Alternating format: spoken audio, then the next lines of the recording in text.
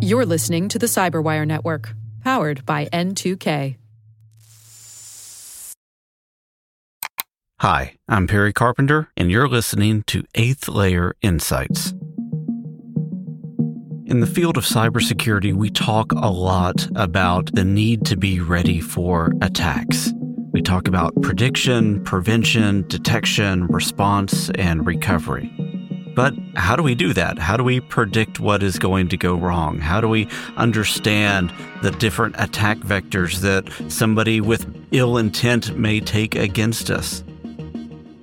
One of the ways to do that is through penetration testing, through red teaming, working with people or organizations that will take on the mantle of pretending to be an adversary with the intent of exposing our flaws so that we can then proactively patch them and save ourselves from having a bad day.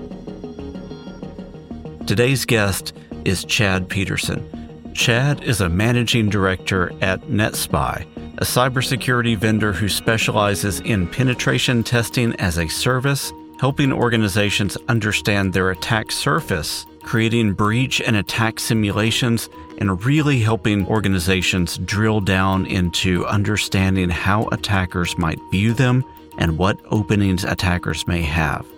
Again, this is all with the end goal of understanding the attacker's mindset, their ability to get into your organization so that you may then close those doors.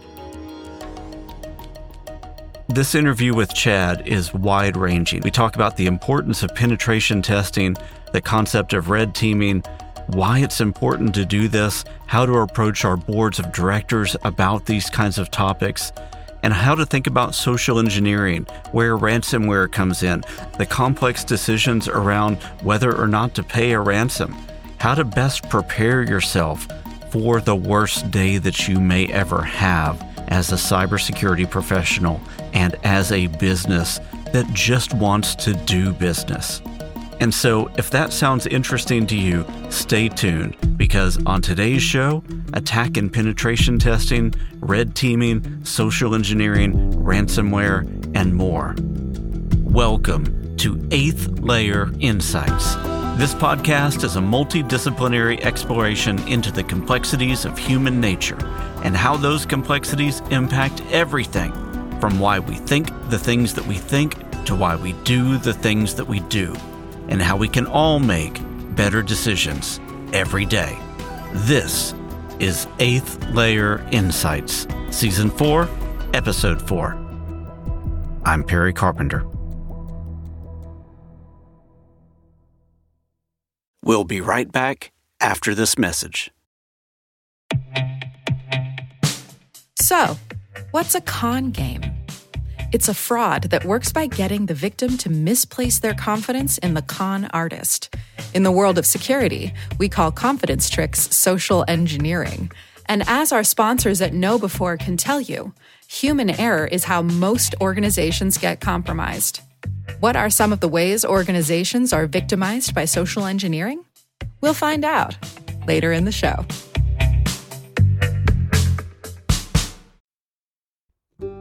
Welcome back. Let's get straight into our interview with Chad Peterson, where we're going to talk about red teaming, penetration testing, security awareness, ransomware, talking to our boards of directors, and a whole bunch of other fun stuff. So I hope you enjoy this interview. Let's go. I'm Chad Peterson. I'm a managing director at NetSPI. We are an offensive security organization, been around for the greater part of 20 years. Really specialize not only in your traditional pen testing, but also going a little bit further from your traditional external all the way down to, in the healthcare area, even medical devices. So it's that entire ecosystem from the external all the way down to the chipset. That's great. So for folks that are hesitant to do pen testing, what would you say is the best reason to do it, as opposed to just kind of be afraid of something like bringing in a pen testing organization? It's really to get the idea and the understanding of where you sit from a security point of view. And I like to say that The pen testing is really nothing that's not being done to your environment every day by the bad guys. It's nice to actually get a report about it and see what's going on, what's identifiable, and allow you the opportunity to address some of those risks and put in compensating controls to prevent those potential exploits to the vulnerabilities. So then what's a standard engagement look like? Standard engagement for an external, we'll just stick with that one, it's identifying the external attack surface, so doing a discovery of your environment, of what's on the outside. Once we identify the IPs or the domains, it's doing some manual we really specialize a lot in manual testing. But it all starts with a lot of the tools out there. So, whether it's the commercial scan tools or some of the proprietary scan tools that we've created, it's really just to create that treasure map, if you will, to know what your environment looks like, an idea of the services are running, protocols are running, just an understanding. And then from there, we can look for any potential known vulnerabilities, like missing patches, open ports that shouldn't be there.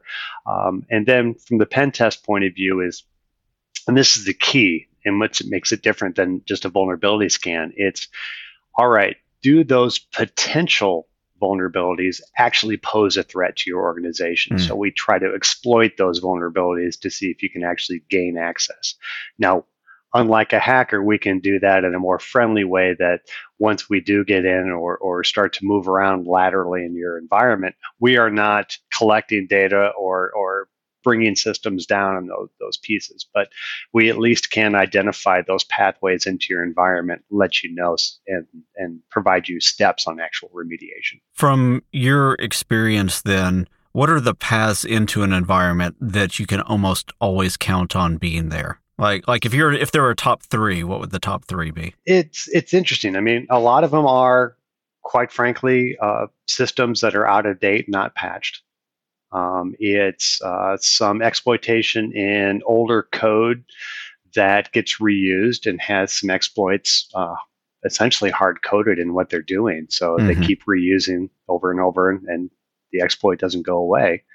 And the other is quite frankly, it's organizations who have set up external access and haven't taken the precautions to minimize that access, whether that's through things like multi-factor authentication to ensure that you are who you are, and ensuring that the accounts that can be accessed from the outside don't have elevated privileges. And so it's really unpatched systems, elevated privilege, and inherent flaws that just keep repeating, like often seen in code. Yeah. Then where does social engineering fit in with all this? Social engineering is a great way to hit into, I think, that topic of what makes the human nature such a big part of the security world, and that is people generally want to help. People are generally curious. So you get some social engineering, whether it's physical social engineering of letting someone into the building, able to free them around and even helping them out to find the direction of where they're going, to sending the emails with the links, some information, something that looks too good to be true, and people click. We are a curious nature. And, I always use that analogy. You continually walk down a hallway and you're past a door. Eventually, you're going to try to open that door to see what's on the other side. If you're not supposed to be in there, we hope the door's locked or monitored. But eventually you are going to do it. We're a curious nature. Yeah. So have there been any specific trends that you've seen over the past time that you've been doing this, or have you seen any specific changes maybe since the pandemic? What does the ecosystem of social engineering look like? Yeah, Perry, a lot of it's interesting. I always use the phrase of what's old is new again, and it's always cyclical. I mean, and we're still seeing the phishing attempts of the email sent out offering something that looks great. They want you to click on a link. That link actually initiates some malicious code or something else into the environment. People do that. That hasn't gone away. We may have seen actually an increase of that when you look at the remote workforce, and as we're working from home, we are right, wrong, or indifferent, when we're working in our home office, we're a little bit more at ease as if we're actually in the corporate building, sitting at your desk. Everything is work. Right. You get home, and I think your defenses come down a little bit, which makes us a little bit more susceptible. Yeah. From a pen testing standpoint, are there any specific ways that you approach the social engineering piece of an engagement? We actually can use and often do use the social environments to go beyond a pen test, when we actually refer to maybe as a red team engagement. So you take those vulnerabilities and then how to get that inside. So we will actually create and use different phishing emails, different scenarios to get organizations or people within the organizations to give us more info, to log in, get us credentials. And we can do that by things as simple as looking at an organization, seeing the people who are employed at that organization through something like LinkedIn, go through, understand a little bit more about them, and start to tailor messages specific to an individual based on their role, some things that they've posted. Even from make it more personal, make it like, yeah, I do know you because I also looked at your Facebook account and know what you do a little bit in your personal life. So to make those more tailored and friendly, they're more often to be clicked. So absolutely, we look at all that information and take advantage of the human side of the environments.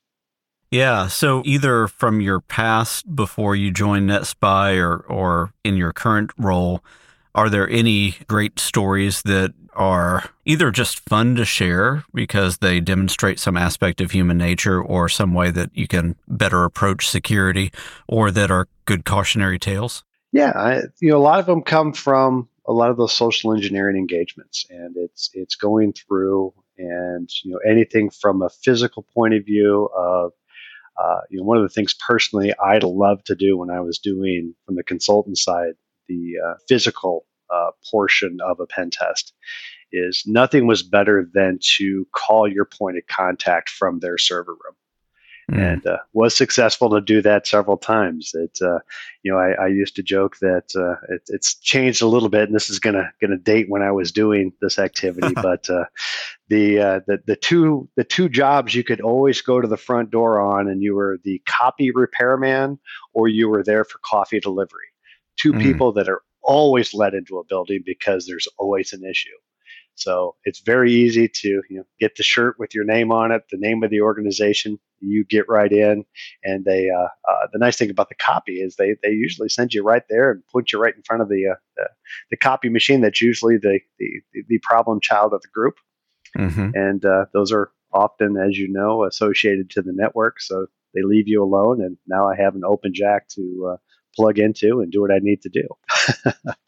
This is interesting because I've seen a few different pen testers, and it's always interesting to see the lapse of time between when they enter a building and when they've compromised a system. It's usually shockingly quick.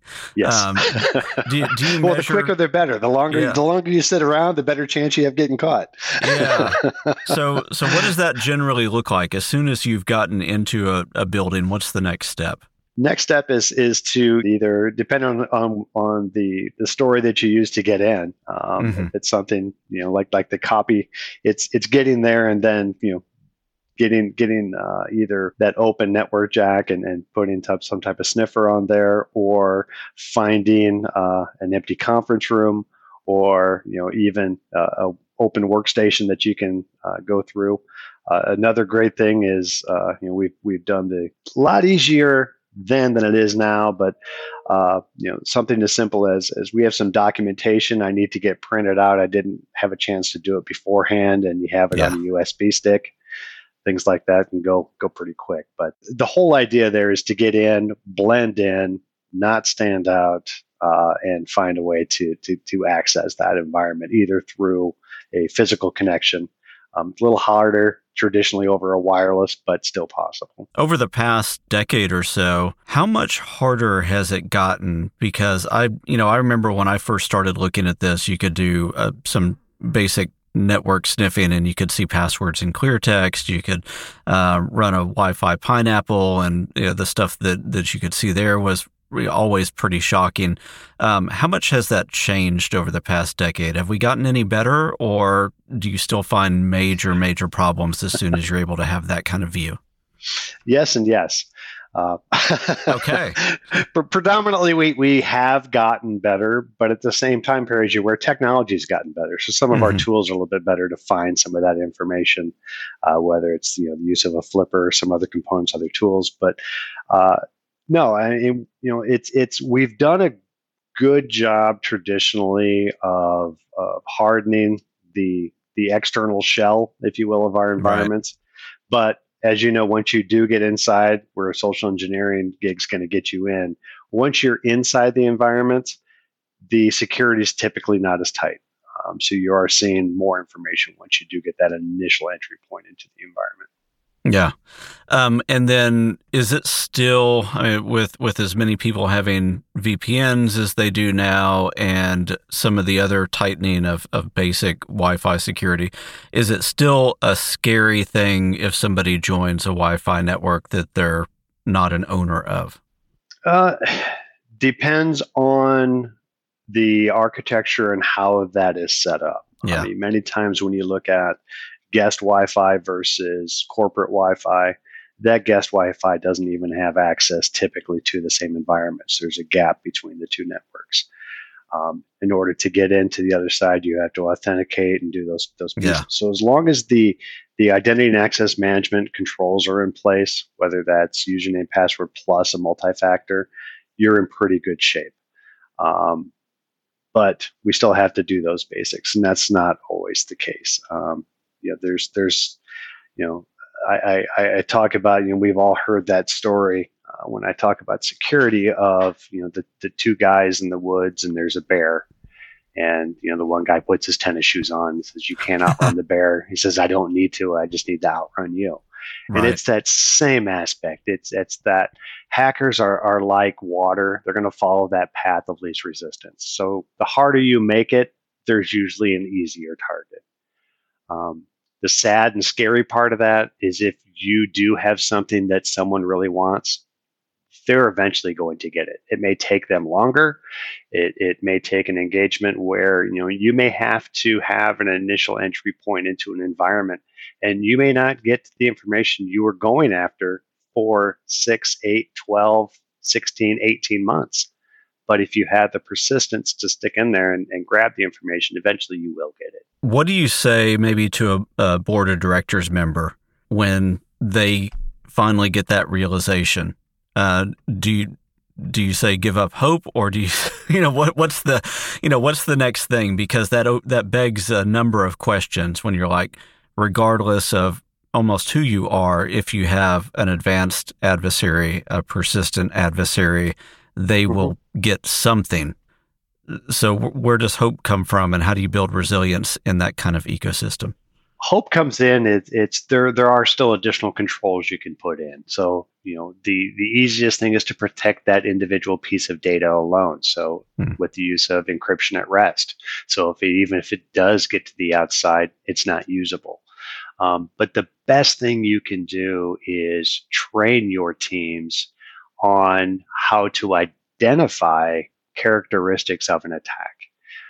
The whole idea of having your incident response or your red team type activity, purple team, blue team, as that's that whole conjunction of the adversary versus your internal team and how they work together in these exercises, is to practice this whole process of how to see activity that's not normal in your environment earlier than later. And they refer to that as the kill chain. The earlier in the kill chain you can see something coming into your environment before it gets to a target, the better off you are. And that's done through multiple steps, different areas of control, different roadblocks, toll gates, to really see that activity and stop it before it gets too far. Okay, great. So let's take a turn specifically in some of the environments that you're interested in, which is healthcare. What are some basic observations that you have about what it's like to to red team healthcare environments? Where are the major concerns? Where are the major vulnerabilities? And what's some advice to tighten that up? Well, healthcare is an interesting one, mainly when you look at what's happening and the type of data that we deal with. The interesting thing about healthcare is your electronic health record is not only information that's great to steal identities because it has everything about you, all of your pertinent information about you personally, where you live, all your social security number information, all that. Oftentimes there's also associated with the payment activity. So that information is there as well. So it's not only protected health information, it's also, monetary information. So oftentimes you'll find bank account numbers, you'll find credit card numbers, you'll see all that information. Very great if you're looking for selling something on the black market as far as an identity. It's all right there. And as we are transitioning more to the electronic health record, it's out there in a form that's easier to grab than it was back in the day when it was in a filing cabinet. So with that, and in combination of how traditionally healthcare environments are set up from an architecture or a network point of view, it's a tough one. Identity and access management is traditionally difficult, whether that's by the nature of needing quick access to systems. So, there's shared passwords. There's those components that run rampant in healthcare environments, whether it's devices that don't get patched out of fear of bringing systems down, whether it's inability to patch because of mandates from a vendor. It's surprising how often you'll hear that we can't scan that machine or a penetration test or even just a vulnerability scan because it's not that stable because it hasn't been patched in 2 years. Well, why hasn't it been patched? Well, because it'll void the warranty that the vendor has on the applications that we're running on that. We're not able to do that. Very alarming. Right. You'll also see legacy systems. I mean, they'll have inventory systems for medical supplies that could run on a device. A Windows XP workstations are still rampant in healthcare that aren't even in support by the vendor anymore. So those things come different. A lot of the legacy devices, which add to the complexity. Yeah. The other thing is, we talked about they're open environments. They're really designed for ease of use to ensure that the care is available for the patient. We're not creating any roadblocks. It's an easy system. So that adds to the complexity. A lot of systems, a lot of people moving around, a lot of chaos, so systems are left open. That's another area that can really get into. A lot of these it's sounding scary and it just makes it a larger challenge, but don't lose hope. There's still a lot we can do with just the basic fundamentals of understanding what the environment looks like, where the data resides, and how to protect that data, and whether it's through encryption, whether it's through segmented environments, and everything you can do from that basic blocking and tackling. The other thing that's difficult in healthcare is identity management. You really have to follow that 80-20 rule, where you're not going to create roles for everyone in the environment, because unfortunately a nurse is not a nurse is not a nurse. They may be working in one area today, in another department tomorrow, even another location the next day. Yeah. So that makes it more complex. So it is the ability to be able to monitor and ensure that they are at least using their own identity, logging in so you can see that information, and the education, working with those for proper use of equipment, logging in, logging off when possible, not leaving workstations unattended. It's a lot of the quote unquote basic blocking and tackling.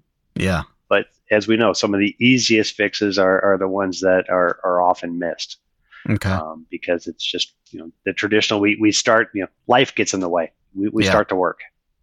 So When I think about healthcare, that's one word that is like an umbrella term for lots of different environments that have different systems in it. So there's the hospital environment, which it sounds like we were talking about primarily there. Yes. There's also university-based healthcare, which is still similar to hospital, but a little bit more research intensive. There's the payer systems, which are not doing care, but are managing insurance payments and a lot of records as well. Do you see any, from a pen testing perspective, do you approach those things, those areas differently, or are they pretty much the same plan from the outside?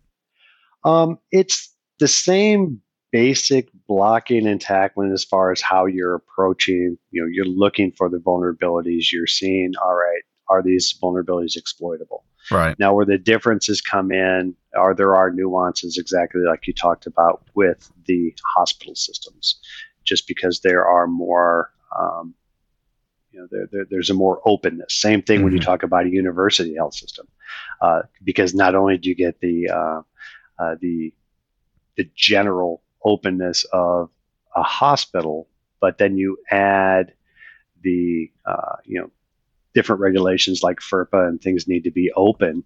Yeah. And what you need to do in a university environment. So that's always interesting. Biggest thing you need to look at all of these too is there's funding, and security is not why they are in business. They are not in the security business. They are in the healthcare business. So it's not top of mind. It's not bringing in what needs to be done. It's not bringing in patients. It's not bringing in healthcare. It's not that focus. I do see a bit of a difference when you start talking about the payer type environment, the insurance type of environment, still apply to HIPAA regulations and what needs to be done to protect the data.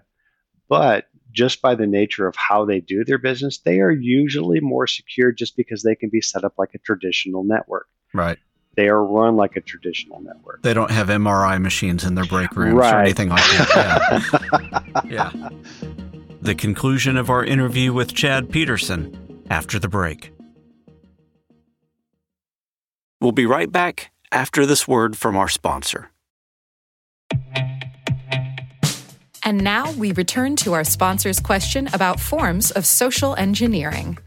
KnowBe4 will tell you that where there's human contact, there can be con games. It's important to build the kind of security culture in which your employees are enabled to make smart security decisions. To do that, they need new school security awareness training. See how your security culture stacks up against KnowBe4's free phishing test. Get it at knowbe4.com/phishing test. That's knowbe4.com/phishing test.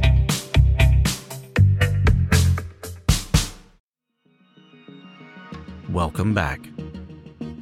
So you've touched on identity and access management a few times, and you also mentioned the fact that things need to be open and fast in hospital environments, which argues against multi-factor authentication, at least as far as like using an authenticator app or something else that's going to slow down the process. Right. How do we deal with that in those systems? I've got an indication because I actually used to specialize in IAM back when I was at Gartner, but from I've not looked at it deeply in the past 7-8 years. Mm-hmm. It's still. I mean, you have instead of using the phone tokens, if you will, of the different secure ID, those pieces that come back. You still have things that can be used a lot easier, whether it's proximity badges that are either tapped or even sensors if you're nearby. Right. So there are other components. Now, some of those bring up their own nuances. The non-tap prox badges were always interesting when I don't know if you've ever watched a group of individuals in a hospital working. There's usually more than one right there. Yeah. So there's some difficulty there with the non-tap proxies, but the other ones, it's that does help. Biometrics work great in theory. A little tough to get fingerprints when you're wearing latex gloves and some of those other components. So there are some nuances. It depends on the department where you are and what works, but identity, it's just a different form of identity management and what you can do for multi-factor in those situations. Is there a minimum standard right now that you're seeing across everybody, or is it still a little bit of a Wild West in terms of like what's happening out throughout maybe the U.S. or the world? Well, I think the regs have been there and what needs to be done to protect the identities. I think the benefit that we have is 10 years ago, multi-factor was still this pain point that people felt because I had to do another thing. Today, multi-factor is everywhere. It's become a part of our regular life, whether it's logging into your bank, whether it's, heck, it's even, available on your Facebook and some of these other components. So multi-factor it's almost an expectation today versus where it was the exception 10 years ago. So just the way people are now working and seeing those pieces, it's no longer a hindrance. It's just a part of doing it. That's helped a ton. Yeah. And it's people are becoming a bit more aware just of what it means to protect information. And it's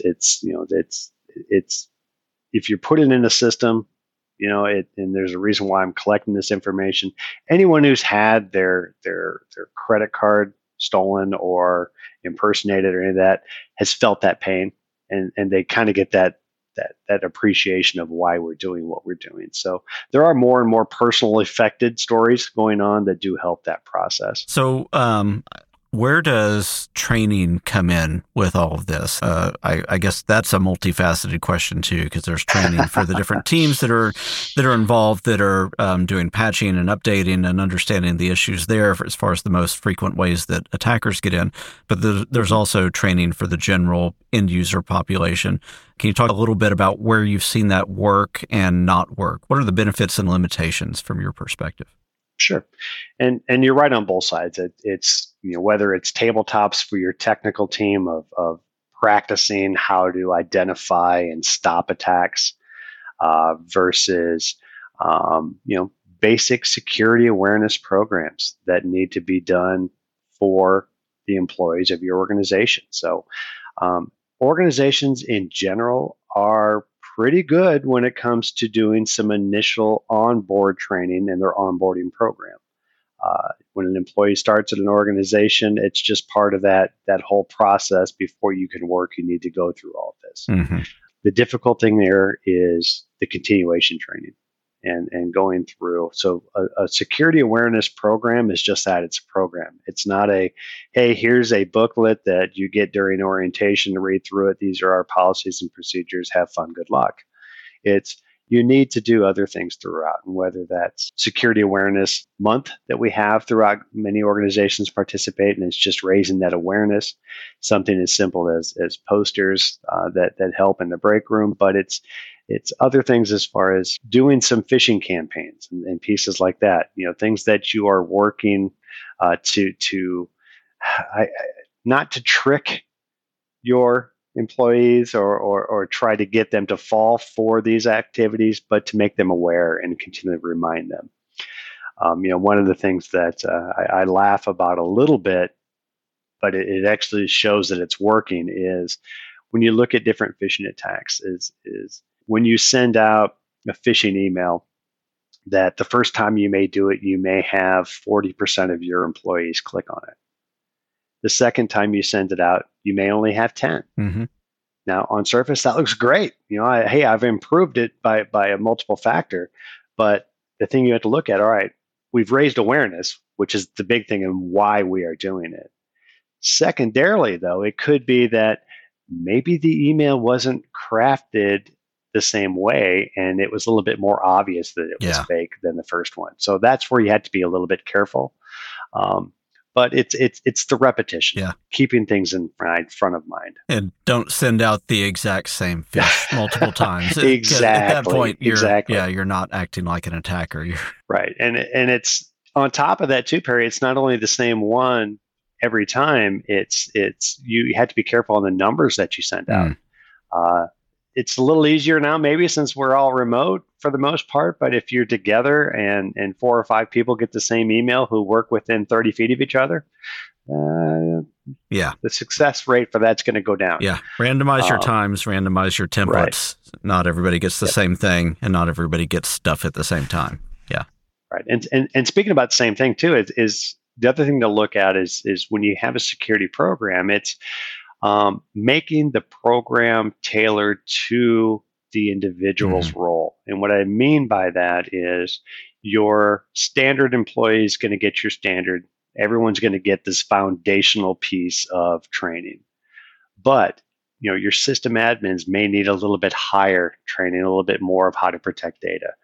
Those that are dealing in the healthcare environment, specifically with PHI, you want to talk a little bit more about the specific HIPAA regulations and why it needs to be protected and how.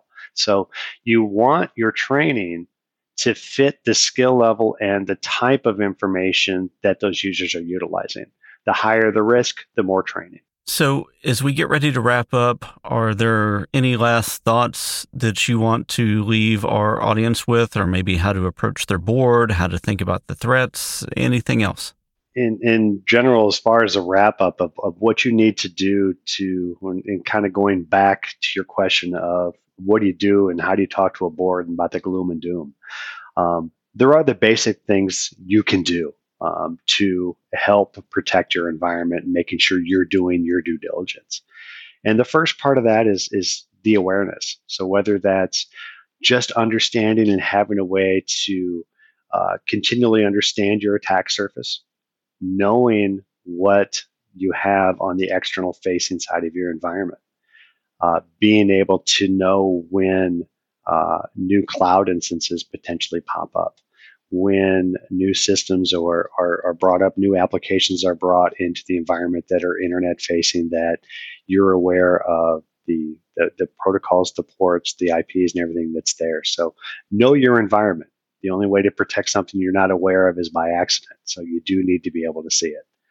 And it's constantly and continually looking at that and looking for changes. The other thing is have a plan.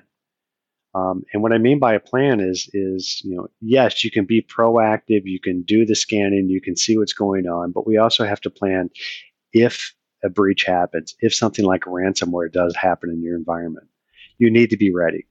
Yeah. And that's everything from a communications plan internally, being able to identify the severity of the incident. And you notice I use the word incident, because it's an incident until it's proven to be a breach. So has enough occurred? Did information of a pertinent value get out? And does it need to be addressed? That can determine how you have to communicate back. And understanding all that and having that as a process that you can practice through with some tabletop exercises. The other major contingency plan is, can, if systems are down, your organization work? Can it run? In the area of a hospital, can you still do patient intake? Can you still do everything? Can you revert back to paper? Can the processes and the why you are in business still take place? And backups. Backups are something we've always been doing, but one of the best defenses for a ransomware attack, quite honestly, is to have a good backup. You don't have to worry about the ability to pay to get your information back if you have a clean copy in the background. So being ready for the inevitable is probably one of the biggest things. It's like anything else, be prepared. Yeah. Be prepared and practice for it. Let me throw one other question in there real quick that may not be worth spending a couple minutes on. But since we mentioned ransomware a couple times and we talked about the board of directors, we talked about preparing beforehand, there is always the question about, if the worst happens, do you pay or you don't pay, which is both a practical question and an ethical question, I think. And then governments and everybody else are trying to weigh in on that. With healthcare, and you potentially have loss of life involved and other things like that, I think the water gets a little bit murky, right? So how do you set up an effective policy or framework of thinking about how you deal with that if the worst happens? It goes back to having those those safety nets in place. A being, the backups so you can recover quicker. Having the ability to, when it comes to loss of life or human safety, it's ensure that things like segmentation happen in your environment, so those vulnerable systems are not apart. So your healthcare, your actual systems within the operating room, and those pieces are segmented off from the rest of the network wherever possible. So those aren't going to fall victim to those attacks. But as information is, in the case of a ransomware, do you have the ability to recover it? That's really what it boils down to. If you have the ability to recover, whether it's going to take a while through backups, whether you have programs in place to still maintain doing what you need to do is from a business point of view or an operational point of view, it's that decision and the contingencies of whether to pay or not. Because you're right, you don't want to reward bad behavior, but at the same point in time, you do need to do what you have to do to continue. And there's that, if I pay once, what's saying they're not going to come back and I'm going to have to pay twice, 3 times, 4 times down the road. It's a tough one. That gets into a whole nother realm of your overall communication plans and your plans with your legal counsel and how you're going to address those things. It's a bigger conversation, unfortunately or fortunately, than just your CISO and your IT department when it comes to do we actually pay? Yeah. But the best thing you can do is, all right, while we're making that decision, can I still operate? And if you can still continue doing what you need to do from an operational point of view, it does give you that time. That brings us to the end of our interview with Chad Peterson. I hope that it gave you an even greater sense of the importance of pen testing your organization to find those vulnerabilities so that you can begin to close them before someone with ill intent finds them for you. And with that, thanks so much for listening, and thank you to my guest, Chad Peterson of NetSPI. I've loaded up the show notes with all the relevant links and references for things that we talked about today, and a little bit more that you can dig into just for fun. If you've been enjoying 8th Layer Insights and you want to know how to help, it's actually pretty easy. Just comment and leave a review on any podcast platform that allows you to do so. That lets other people know that this show is worth their time, and their time is super important, so we want to point people in the right direction with these kinds of things. The other really important thing that you can do is to tell somebody else about the show. Podcasts are really difficult to find because there are so many of them and there's not a lot of great advertising out there. So telling somebody, giving that word of mouth recommendation is super important. Please do so for this show. I really appreciate it. Oh, and if you're ever interested in reaching out to me, feel free to do so. You can find my contact information at the very bottom of the show notes for this episode. And while you're at it, feel free to check out my other show, Digital Folklore. It's a fun dive into the quirky and sometimes dark nature of online culture. This episode was written, recorded, sound designed, and edited by me, Perry Carpenter. The cover art for 8th Layer Insights was designed by Chris Machowski at ransomware.net and Mia Rune at miarune.com. The 8th Layer Insights theme song was written and recorded by Marcus Moscat. Until next time, I'm Perry Carpenter, signing off.